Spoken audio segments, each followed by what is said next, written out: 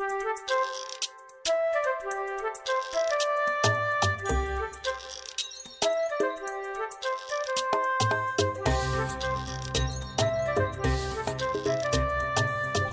I'm Laura Mize, pediatric speech-language pathologist, and welcome to Teach Me to Talk the podcast. I'm so excited about today's show because we are beginning a brand new podcast series that'll last about 12 shows that I'm calling the Autism series. And we're going to start this first show with what is probably the most difficult part for we as early intervention professionals, speech-language pathologists, and other therapists who are talking to parents about autism. And this is hard for us because I think we don't have enough training in this. And lots of us have degrees that were conferred in the previous century when we didn't even learn about autism in school. So again, this has been a pretty steep learning curve for lots of us. And even if you're a younger therapist, or especially if you're a parent joining us for this show, I want to talk about how autism is diagnosed a little bit, but mostly I want to talk about how we explain that to parents. And so if you purchase the CE credit for this show, which you're watching us now on YouTube, but you can go to my website at teachmetotalk.com and click on the link that I provided there, and you'll go straight to the show post for this podcast, and you will get the handout for this. And on the handout, you will find information that I have modified from the DSM-5, which is the gold standard in diagnosing autism, as well. And I used another tool. You can see the references here on the bottom, but I've created this one-page handout, and this is what I use when I talk with parents about autism, because I think it's so helpful for us to have a tool and that we can be confident that we're just not pulling things out of thin air when we're explaining it. This is research-based. It's certainly official. So I like this tool. So even if you don't plan on using this show for CE credit, you may want to go ahead and get the handout, because I'm talking directly from this today. And it really, in a one-page description, takes all of that pretty complicated information and puts it in chunks so that you can explain this to parents. And again, I think this makes us more white-knuckled than anything as therapists when we're talking to parents about autism. Sometimes parents expect it and are bringing up that diagnosis to you, and sometimes this is completely out of the blue for them. This may be a fear that they have not even really admitted to themselves.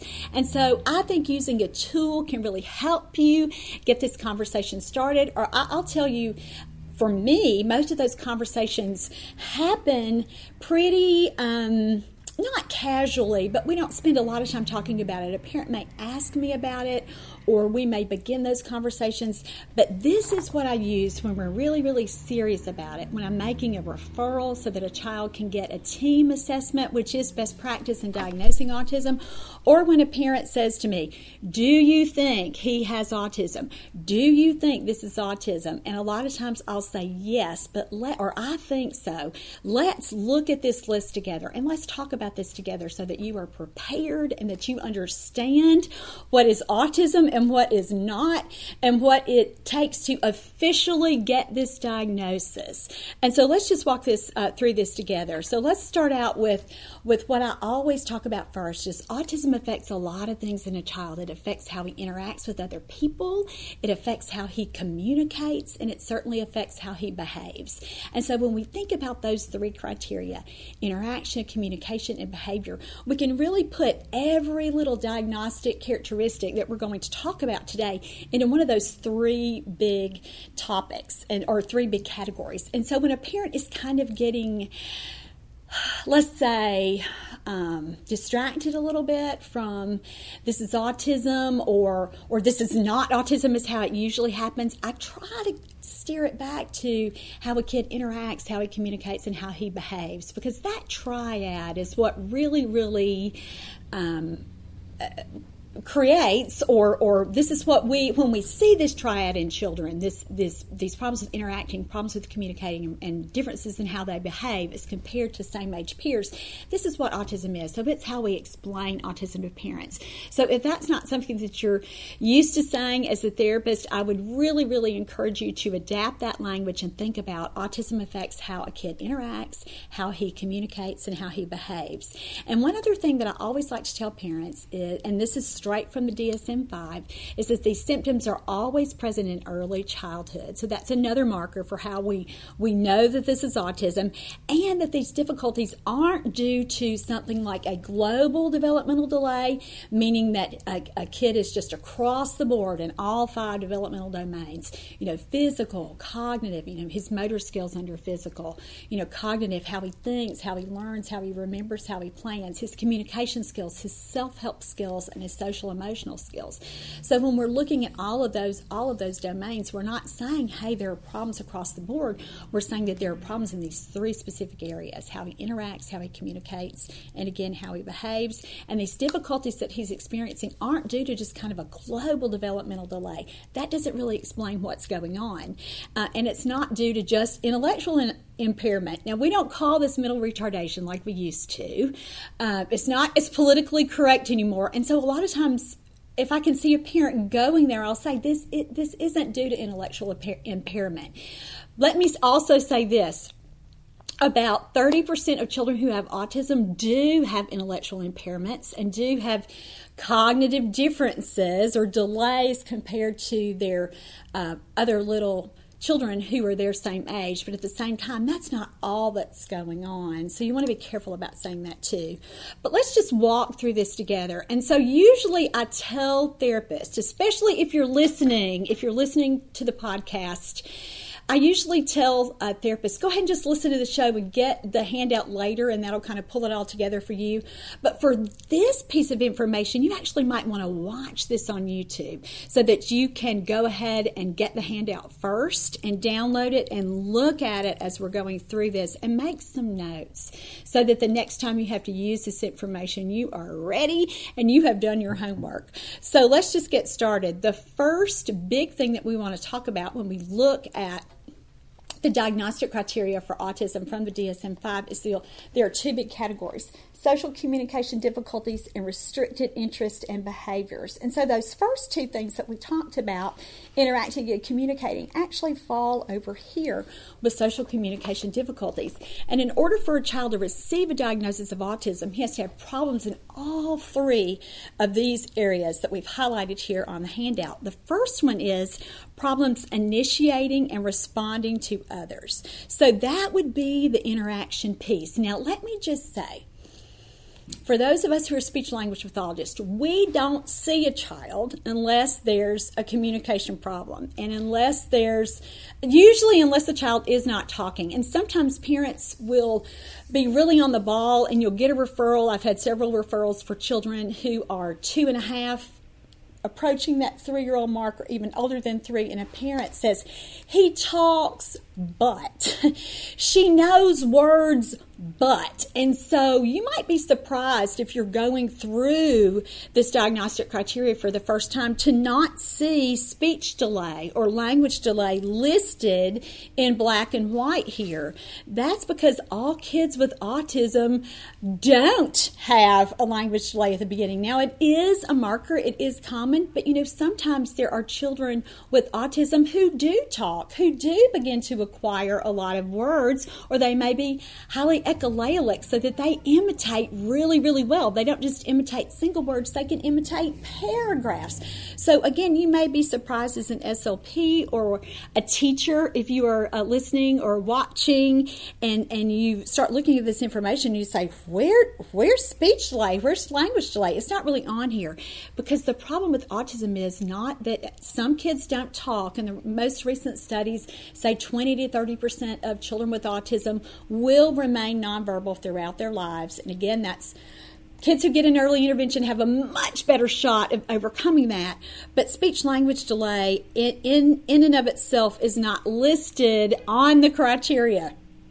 It just says that these symptoms are present in early childhood, and then we look at all these problems that result with how children use their words. And many times children with autism who are verbal pretty early, so they're learning some words at 1 and at 2. The problem isn't that they don't know how to talk. The problem is that they don't know how to use their words. And so again, that may be a surprise for you if you are really looking at this information for the very first time officially, that you're not going to see speech language delay in black and white as one of the criteria, although we know that that's a big problem. So social communication difficulties includes problems initiating and responding to others, problems with nonverbal communication, and then problems with social awareness and building relationships. So let's take those 3 areas and really dive in right now so that you'll know how to explain this to parents.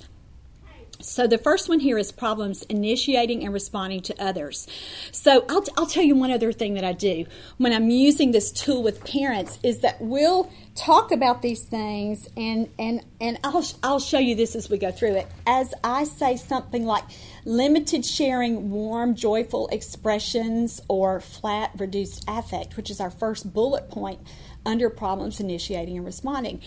When I read something like that, if a child has a really specific example, I'll say, like, remember last time when I saw you and so we're going to give really specific examples here so that a parent can really understand that you are not just pulling this diagnosis or this potential diagnosis out of thin air. You've got some clinical examples. You've got some evidence here that lets you know that, gosh, this is a likely diagnosis, or this is a likely, I like to say, explanation for what's going on with the child. It really explains why he's having so much difficulty interacting and difficulty communicating, and why his behavior seems so different from what we would expect another 2-year-old or 3-year-old or 4-year-old to behave like. And so, and behavior, I don't necessarily mean good behavior or bad behavior. I'm just looking at what a child does, his actions. And again, we'll talk about that. But if you can keep this in your discussions with parents pretty specific to what a child does, that'll give you some credibility. And again, what you want to do with this is help a parent begin to move toward acceptance. Some parents will feel relief when you first start talking about this because they say, at least there's an explanation. I am not crazy. There is something going on with this child. People haven't listened to me. They've dismissed my fears. And yes, they may still be upset and afraid and all those other very natural emotional responses that we feel as parents who love our children, to the ends of the earth and back. But at the same time, some parents do feel a sense of relief saying, well, I knew it. I knew something was really, really wrong. I knew this wasn't just a speech delay. I've been telling my mom forever he was different. And so you'll hear that with some parents, but more often than not, parents are so scared that they are going to be defensive when you start talking about some of this with them. And again, I'm not talking about if you work in a diagnostic treatment or a diagnostic center where you are routinely, where parents are bringing children in specifically for the reason of being diagnosed. They expect to hear yes or no and that kind of thing. I'm talking about for those of us who work with families week after week after week after week. And we're the frontline providers. We're the people who have built relationships with entire families sometimes. And so when we're talking to moms and dads about this, it really it does pull at our heartstrings and tug at our heartstrings too, because we've come to know that and love this child too, and know and love these parents. And we know that for some of these families that we're giving this information to or starting this process, this is very, very hurtful, even if they've suspected it, even if they know it. And so sometimes in that hurt, they get really, really defensive. And so if you can make these examples as specific as possible, without being accusatory or without kind of trying to prove your point. And I think sometimes we get so caught up in that, especially as younger therapists. And I certainly know, I don't want to put all of you in the same box as me, but I know when I was younger, sometimes I really got caught up in really, wanting a parent to understand that it was autism. And especially if I was the only person who thought a child was on the spectrum and other team members were leaning a different way, but I knew it in my heart. And so I would kind of kind of push the point beyond where people were comfortable. And I'll just tell you, I learned not to do that. I don't want to burn bridges with people. I want to build bridges. And so I want to continue to build that relationship, even if I'm giving them really terrible information. And so we want to be as specific as possible when we are going through these examples. So let's get back to this. The first social communication difficulty, problems initiating and responding to others. And so when you're going through this bullet list, you can start with a conversation like, initiating means how he goes out of his way to communicate and let you know that something is going on, or that he needs you, or that he needs your assistance to do something, or he just wants to hang out with you. Kids with autism have problems doing this. This is why a lot of times they look like little loners. They would prefer to play by themselves, or give them an iPad and they don't care what else is going on around them.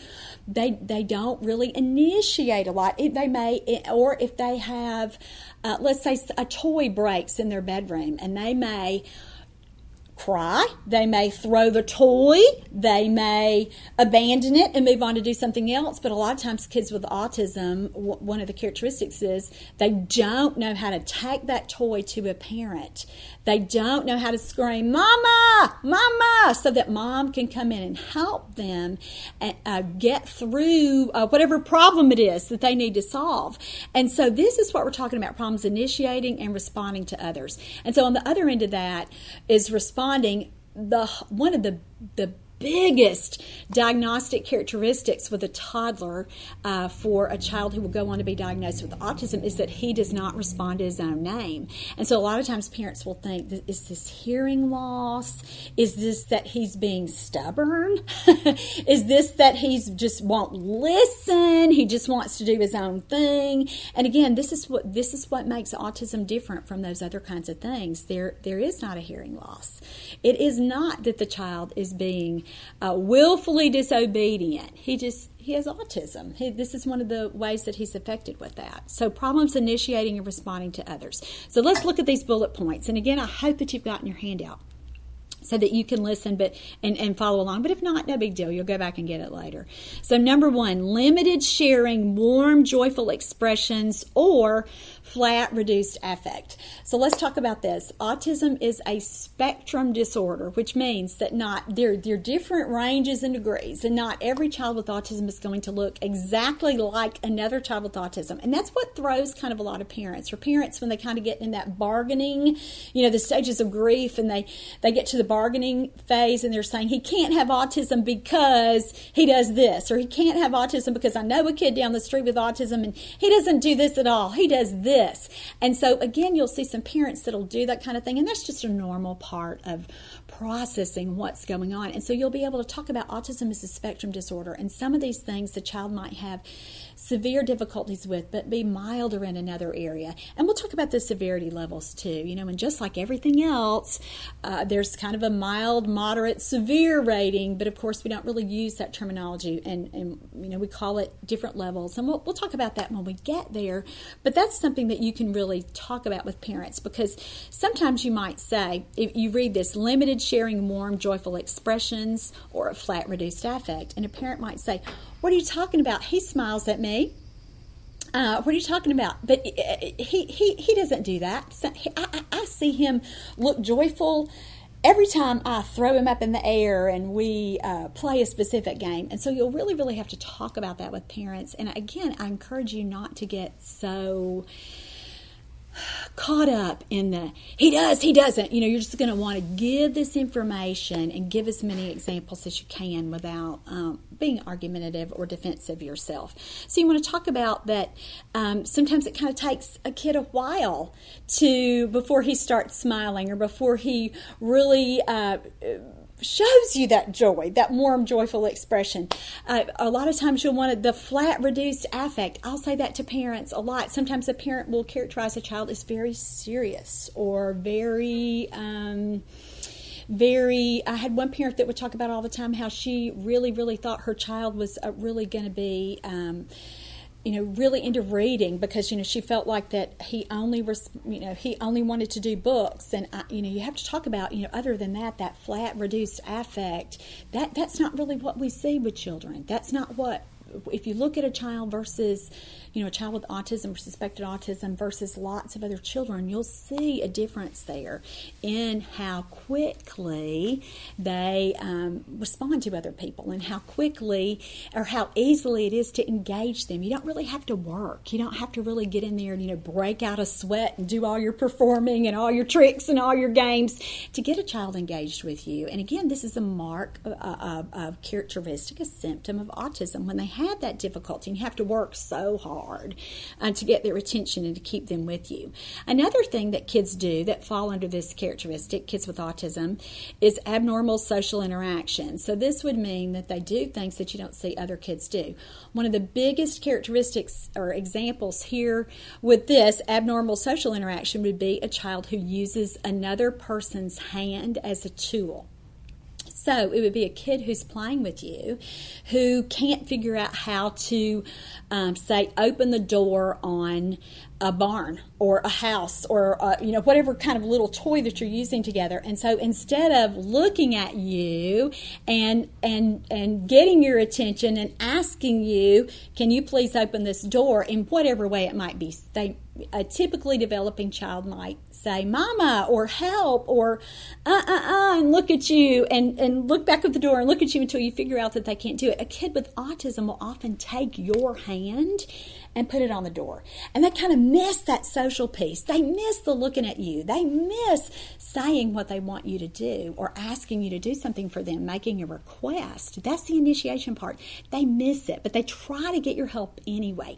They know that you're there. They want you to help them, but they think about you as just like another kind of a means to an end there. They take your hand and have you do it. This would be kind of like leading. A lot of kids with autism, when they first, and it's actually a good sign, it's actually great that they would approach a parent and lead them, but it's kind of like the big hand thing. They don't really realize that attached to your hand that can help them is this arm and this face that they're supposed to look at and interact with and communicate with. They're just really using your body. So they may lead you into the kitchen and then put your hand on the refrigerator door. And then when you get the door open, they may push you in or reach your hand again to try to get you to put your hand on the juice. They don't stand and point and say juice or point to the milk. They may try to get it themselves if they're not using your hand. But again, it's that interaction piece that's missing. And so that's something that we can talk with parents about as well. Just that they're not asking you for things. They're not approaching you for things. You kind of still have to figure it out. Like when they were a smaller baby, that you just heard them cry and you looked around to try to figure out what was wrong so that you could make it better for them. They're still kind of doing that. They haven't gone on. They haven't matured to the point where they are communicating and using words and or gestures and facial expressions directed specifically to you to let you know what they're doing. So again, that abnormal social interaction.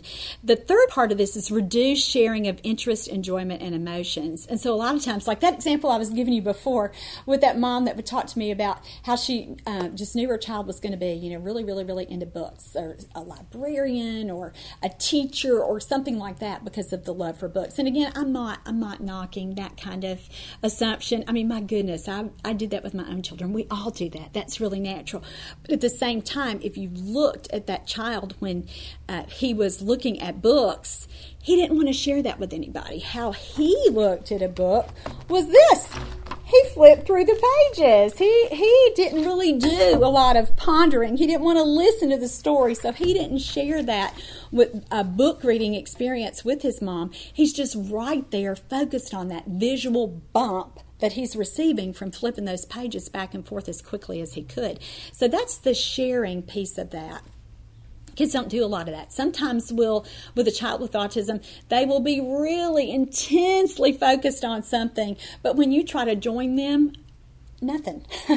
Sometimes they get mad at you for wanting to play with them. Sometimes they, again, look like loners because they are off when they may even be playing in a crowded situation with a lot of kids, but they're just right there kind of doing their own thing. And so they aren't really sharing or enjoying things with other people. They're really pretty solitary.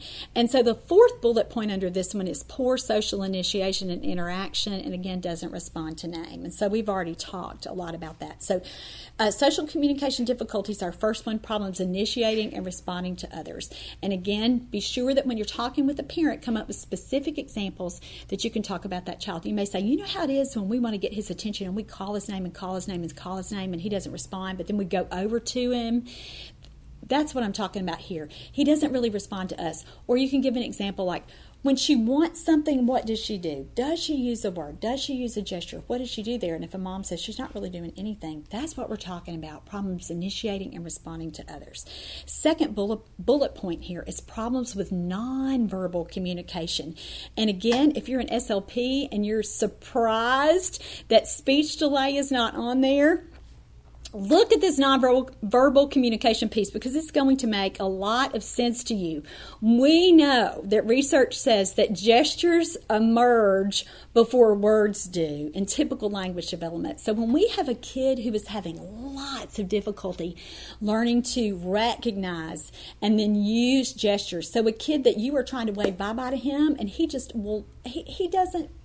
he doesn't pay attention to it at all. I mean, I have kids that, and I'm sure you have the same experience. You worked with them the whole session. You're getting ready to go, or they're getting ready to leave where you are, your office, and you will just do everything you can to get them to wave bye-bye to you. You're in their little faces. You're taking their hands to wave. You want them just to acknowledge that you are waving and saying bye-bye. And they're just not doing that yet. That's part of nonverbal communication. They don't recognize that wave is, that you're giving them a message with that. And so that certainly is something that, that's a marker when kids are having difficulty understanding and using gestures. So we're not only talking about things like waving, things like pointing. I gave you that example before when the kid is going to the refrigerator and he might use his mom's hand to put it on the milk or the juice to let her know which one he wants. He doesn't really stand there and point like a typically developing toddler would. That's part of this. And eye contact and eye gaze are certainly a part of difficulty with nonverbal communication. We all know how much difficulty kids with autism can have with eye contact.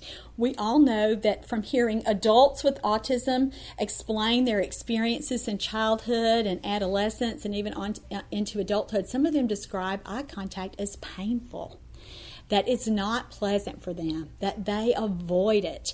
And so that's certainly something that we'll see with children. And you can use that example with parents. You can say, you know how hard it is to get him to look at you when you're trying to get to talk to him? You know how you might say something like that I say is, you know, I have to get down and I have to just kind of find where his eyes are and then see if I can get it then. And so they'll recognize that. And instead of you just saying something like difficulty with eye contact, you want to give that really, really specific example. Another thing that's really difficult for kids who are on the autism spectrum is joint attention, meaning that and we talked about this a little bit in the first bullet point under social communication difficulties, but it really comes in here. Joint attention is not looking at what you are talking about or not sharing the same experience. And so the biggest indicator of a kid who has poor joint attention is he doesn't learn to look at what you are pointing at or what you are trying to show him.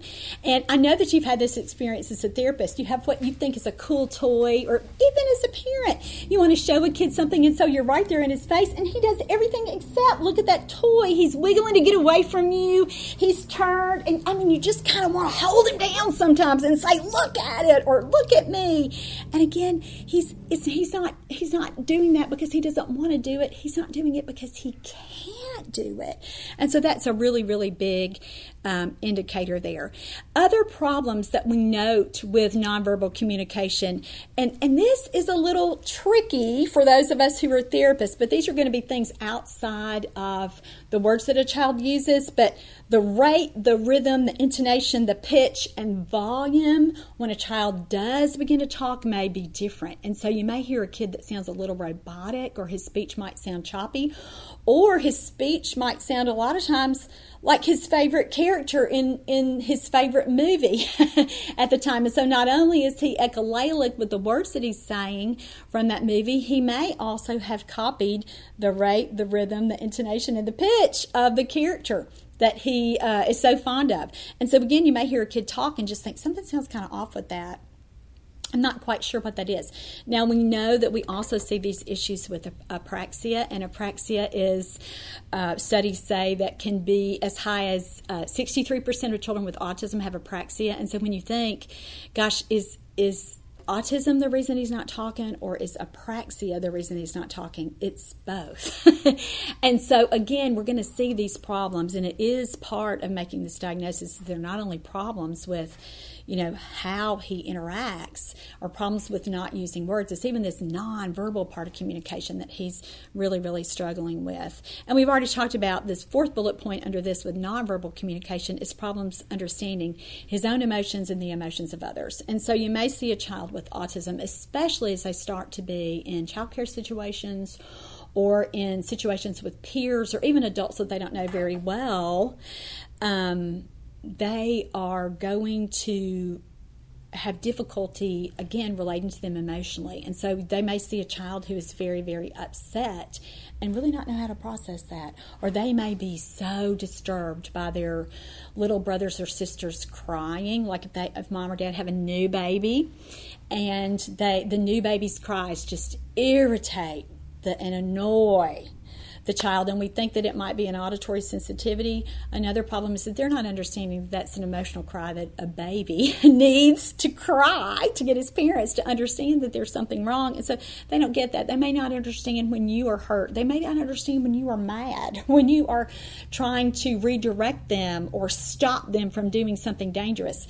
A typically developing child will recognize that on your part and will start to process, even as a 2-year-old, I'm in trouble, and I better listen.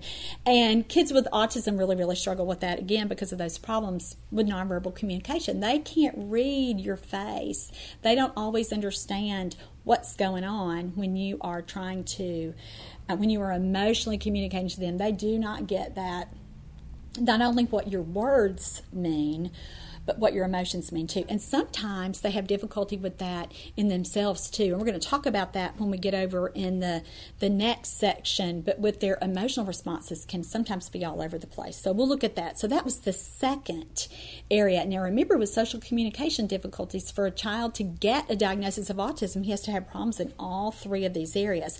Not necessarily all the bullet points, but the examiners have to be able to say, this is a problem with nonverbal communication. This is a problem with initiating and responding to others. All right, and the last area under social communication difficulties is problems with social awareness and building relationships. And again, this is noted more with people beyond immediate family members. And this is such a hard thing for parents to sometimes process, because they have such, especially moms, and I'm not knocking dads out there. Johnny has been a wonderful father to his children. For our oldest son has turned 31 for 31 years, and he's a fantastic parent.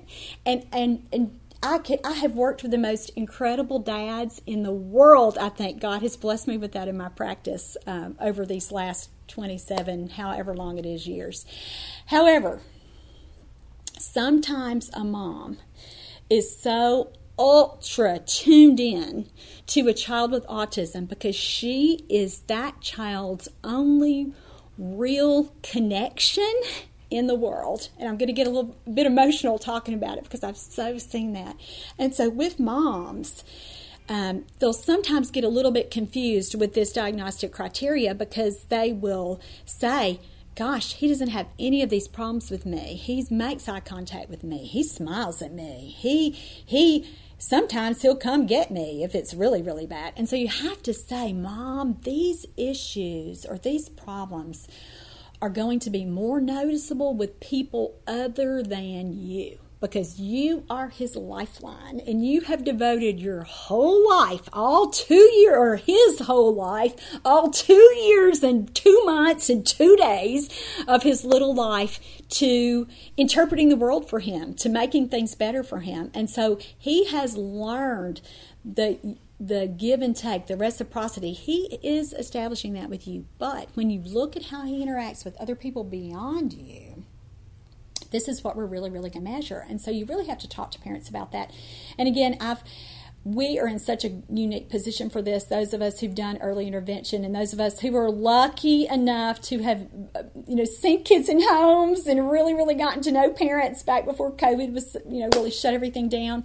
And so we build these relationships with parents, and so we can see moms really, really struggle with these things. And so we have to kind of help them understand we're really not looking at this just with how he is with you or with you and dad or with you and dad and, everybody that lives in your house, maybe grandparents or siblings. We're going to look at how he does with other people. And sometimes parents have even said, well, he's pretty good with you. And I say, yeah, because I've devoted my whole life to this and getting really, really good at getting kids who don't want to interact with me to like me and want to be with me. And so really talk about that with parents and say, yeah, but how does he do with his preschool teacher? How does he do with the neighbor? How does he do with when you take him to the library, if you still get to do that or did that before COVID, whatever social thing you're getting to do or is currently going on, how does he do with that? And so talk with parents about that. Under this category, difficulty with peer friendships is a big deal because a lot of times kids will do better with children who are much older. And so you've really got to look at how they're doing with kids that are about the same age. So how does he do when he goes to a birthday party?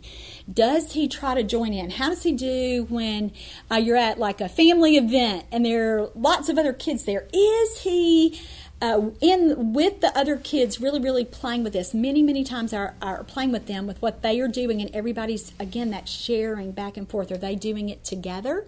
And so you'll be able to gain some insight there. A lot of times our little friends with autism are just kind of back, just kind of right outside the crowd. Sometimes they're all the way across the room because they're not really with other people, kind of out there doing their own thing. So talk about those kinds of things. Sharing imaginative play is another big one. Sometimes parents will look at, now when there's a train table, say at the pediatrician's office, and another kid's at the train table, my kid will play at the train table too. That's really parallel play. They're both there. They're both playing with the trains, but the child with autism or the markers for autism or red flags may not even really look at the other child. Or if the other child tries to give him a train, he may not take it, or he may not try to share one of those toys with another child. And certainly with imaginative play, a lot of our little guys with autism don't get to that pretending stage without lots and lots of help. You may see some things that you think, oh gosh, cognitively, he really is thinking about this in this little toy, but you really don't see a ton of evidence of that. You don't really see a lot of pretend play in a toddler.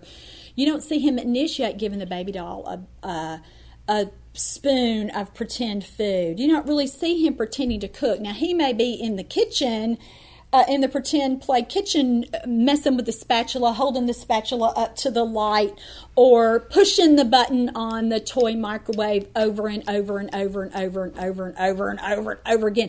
And those, when we really, really look at those kinds of things, those are cause and effect play that he's kind of perseverating on, or he's still getting that visual stim if he's holding the spatula up to the light and looking at that. And so you really have to, again, tease that sort of thing out and talk to parents about that and start to get parents to be more educated, I guess you would say, or that's I don't mean to slam that. I don't mean to say uneducated. They just become better observers. You tell them what they're looking for. Just because the kid is over in the pretend kitchen messing around with the dishes doesn't mean that he's pretending. And so talk to parents about that and help them kind of understand that. And again, a big one here, problems with social awareness and building relationships. kids with autism often prefer objects over people. And we've already talked about the dreaded iPad. If you bring the iPad out, you might as well forget it. They're not going to do any interacting with you because they so prefer that iPad over anything that you could show them.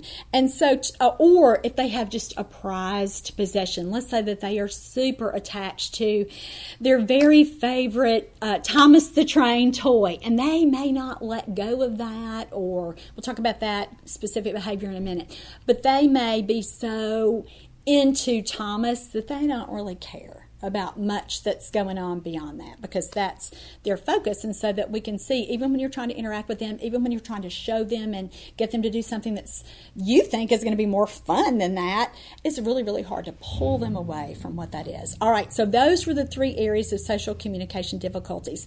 Let's move on to this next section, restricted interest and behaviors, or restricted repetitive behaviors, and professionals refer to this as RRBs, and so that's what we're going to call them. And you might, in your lingo with parents, explain it, and then get them used to hearing that terminology if they are getting that diagnosis, and if stems are a big part, to get them to call it what a professional would call it will certainly may help a parent as they start to see a lot of professionals, or if they choose to do that, and understand that professional terminology. So restricted interest and behaviors. And again, there are 4 sections if you'll look at your handout under this big category here. And a child, to get an official diagnosis of autism, needs to have 2 of these. So the first one is repetitive speech, movements, or object use. So if you are a therapist, here are your STEMs, your self-stimulatory behaviors, and there are 3 areas, again, speech, movements, and object use. And you just need to learn this so that you can recognize this. So when you see this, you think, that's a STEM. That's a red flag for autism here. I need to look at this. I need to explore this a little more. And so, what is repetitive speech? Well, this could be echolalia. So a child is lifting sections of a previous dialogue that he's heard. It's usually something like a movie or a TV show. A kid might memorize an entire book. And how do you know? I mean, as a therapist, as a speech therapist, you're thinking, how is that bad? It's not, in that a kid who can say a whole book knows how to talk, but does he understand it? Is he processing it?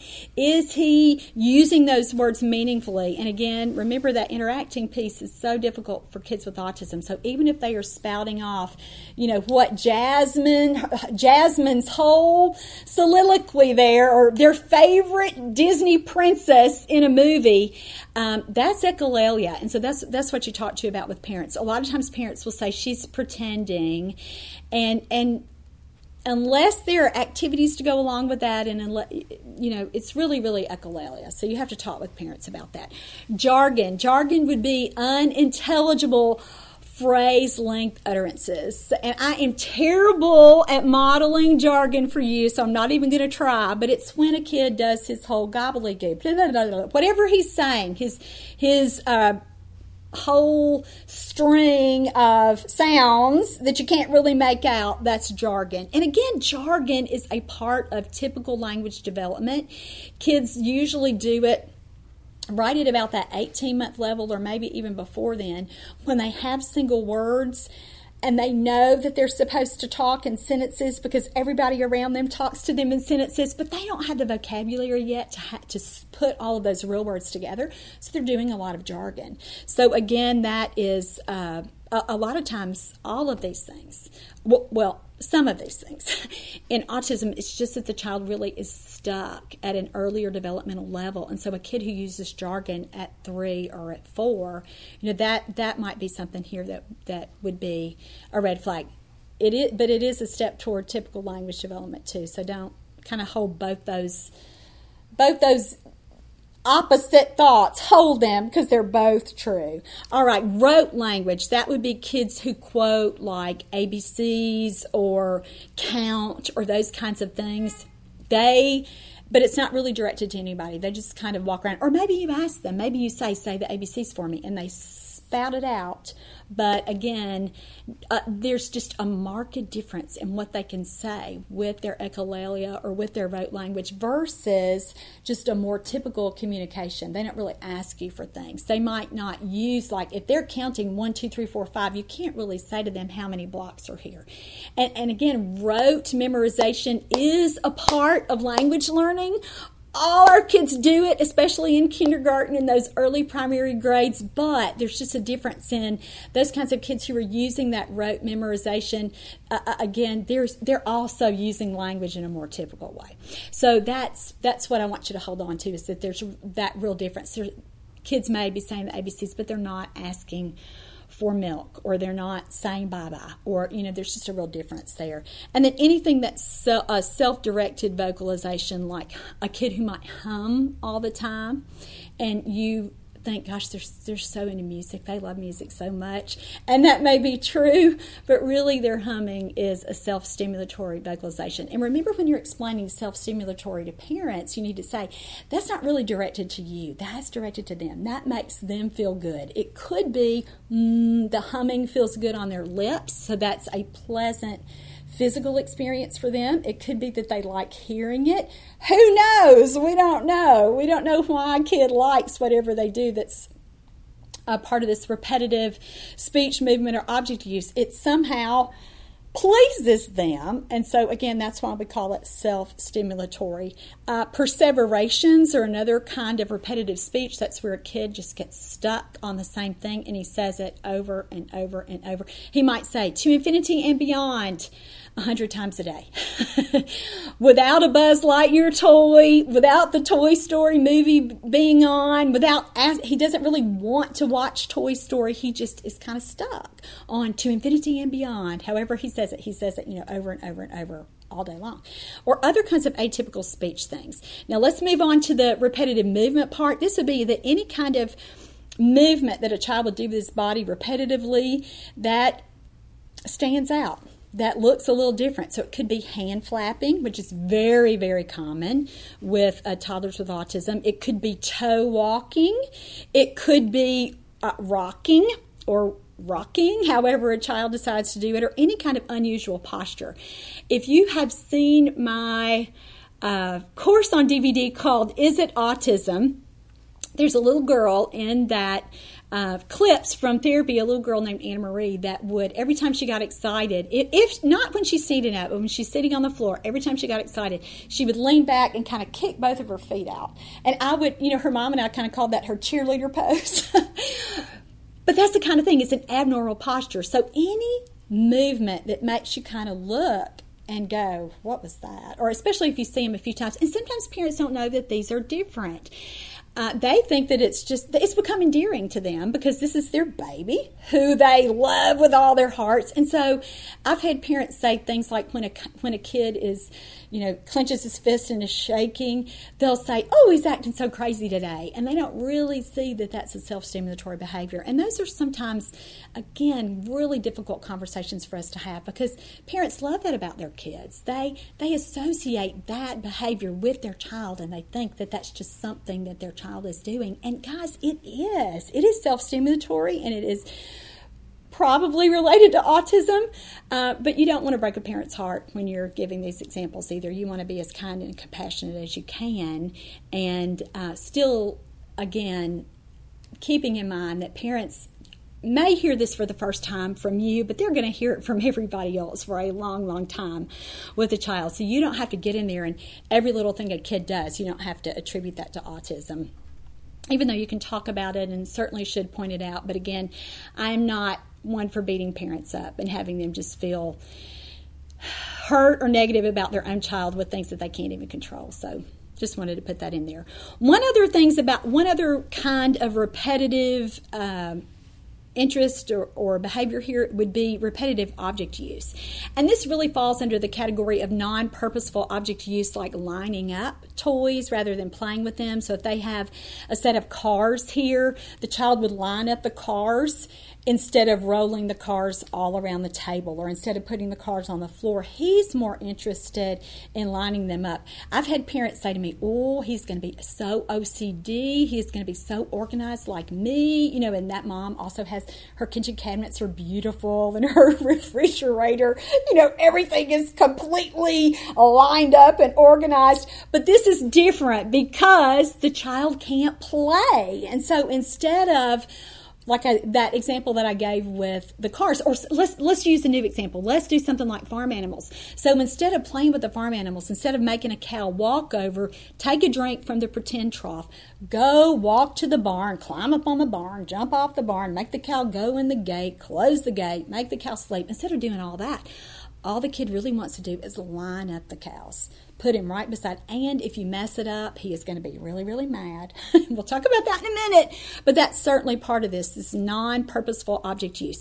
Things like spinning. So when a child takes something that, a spinner, when you see it, everything a child gets, he wants to spin. And so one time I had a mom who said to me, and this was, probably 20 years ago, said to me, please don't bring anything in on this home visit, way back when everybody took toys. Please don't bring anything in that he can spin. And I just thought, well, I might as well just leave everything in the car, because that's not the point. He spins everything. And so again, this is the non-purposeful object use. And so that's what you'll have to do to talk to parents about it. And for this kind of thing, you're going to say, he gets a lot of feedback internally from spinning that toy. Our job is not to get him to stop spinning. Our job is to teach him how to play with it. And so think about that with non-purposeful object use. What are things like that? Other things like opening and closing doors when a kid is just kind of stuck on that, or fidgeting with objects. You might have a kid who has to hold something all the time.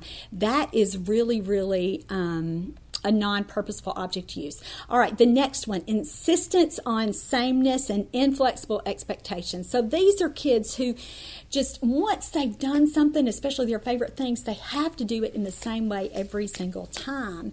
And so they really, really strictly adhere to their routines. They may, and this you can see evidence of this through their whole little lives. They may only eat white foods. So you may only be able to give them vanilla yogurt, mashed potatoes, and bread, white bread. I don't know. Come up with your own 3 things. But that's what I mean, is they're sticking to what they do. If you don't, with a lot of these kids, if you don't, like if you have a little routine, a little song you sing when you put them in the car seat, if you don't sing that song, they are going to lose it. And so this insistence on sameness and that inflexibility, this can really, really impact a child's daily life. And I think that that's something that I didn't say earlier that I meant to say. All of these things aren't just something that happened once in a blue moon, or he did it twice when he was 15 months old and he hasn't done it since.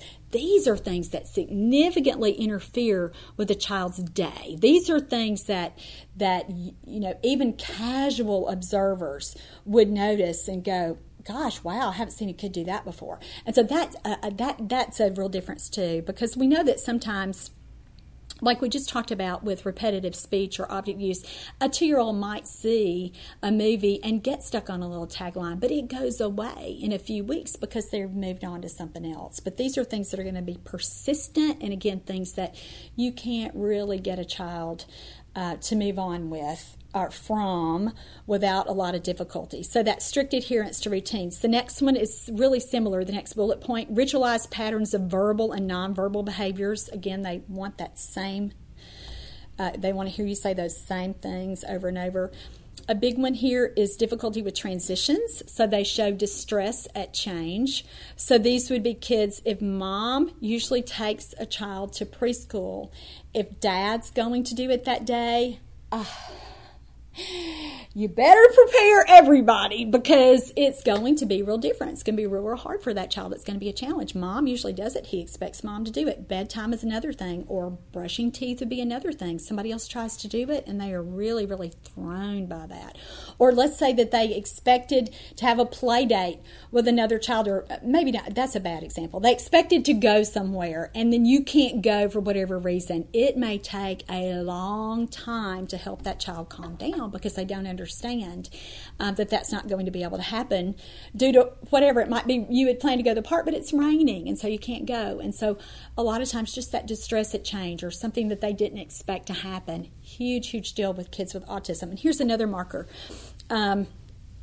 That they just really have difficulty with things that are new. And so again, we talked about community things like birthday parties and going to a family event at someone new's house. This is just really hard for them. And so a lot of times parents don't even really realize this. They just know that they stick to their routines and they don't really do a lot new because that's going to make their child fussy, or he's going to miss his nap, and then, we can't miss his nap.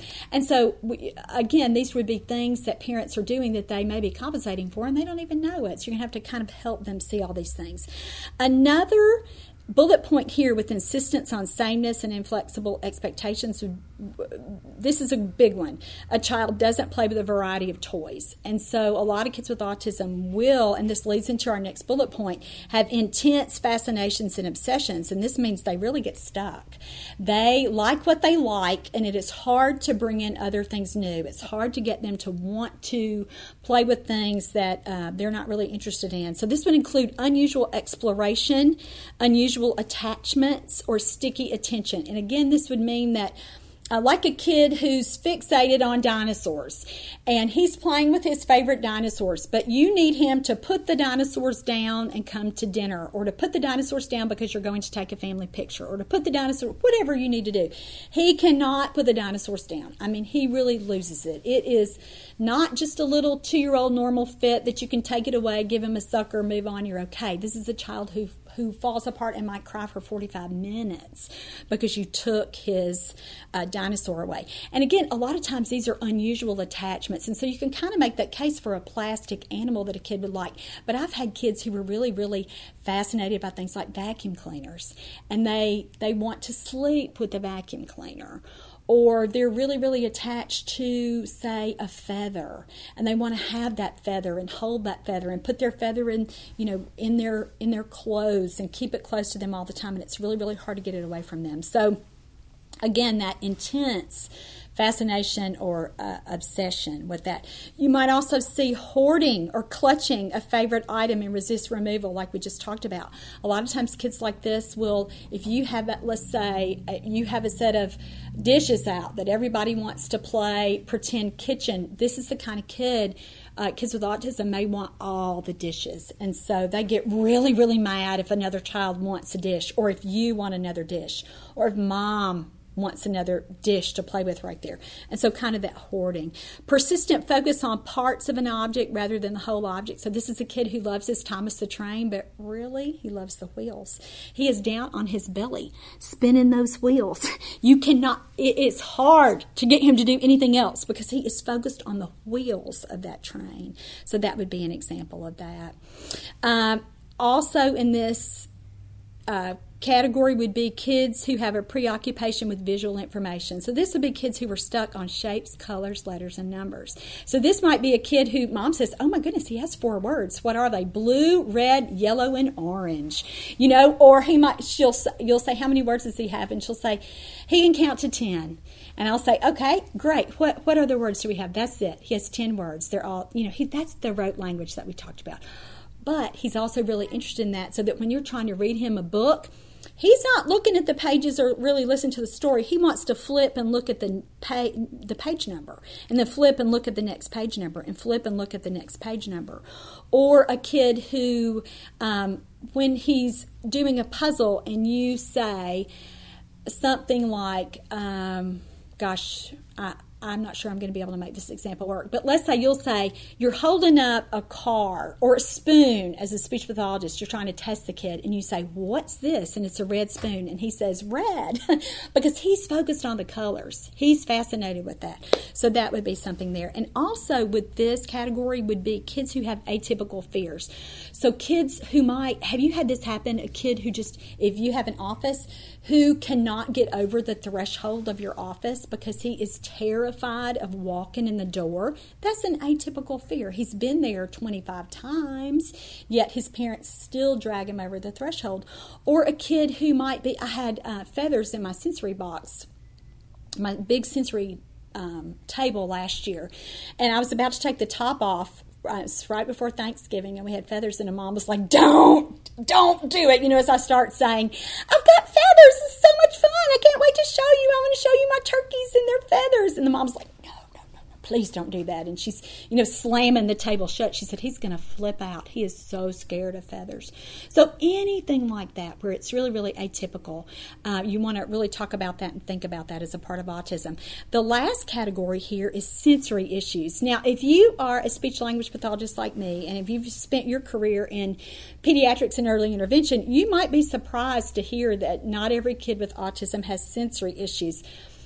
I haven't met a kid who had autism or suspected autism that didn't have sensory issues, so that's just my input here.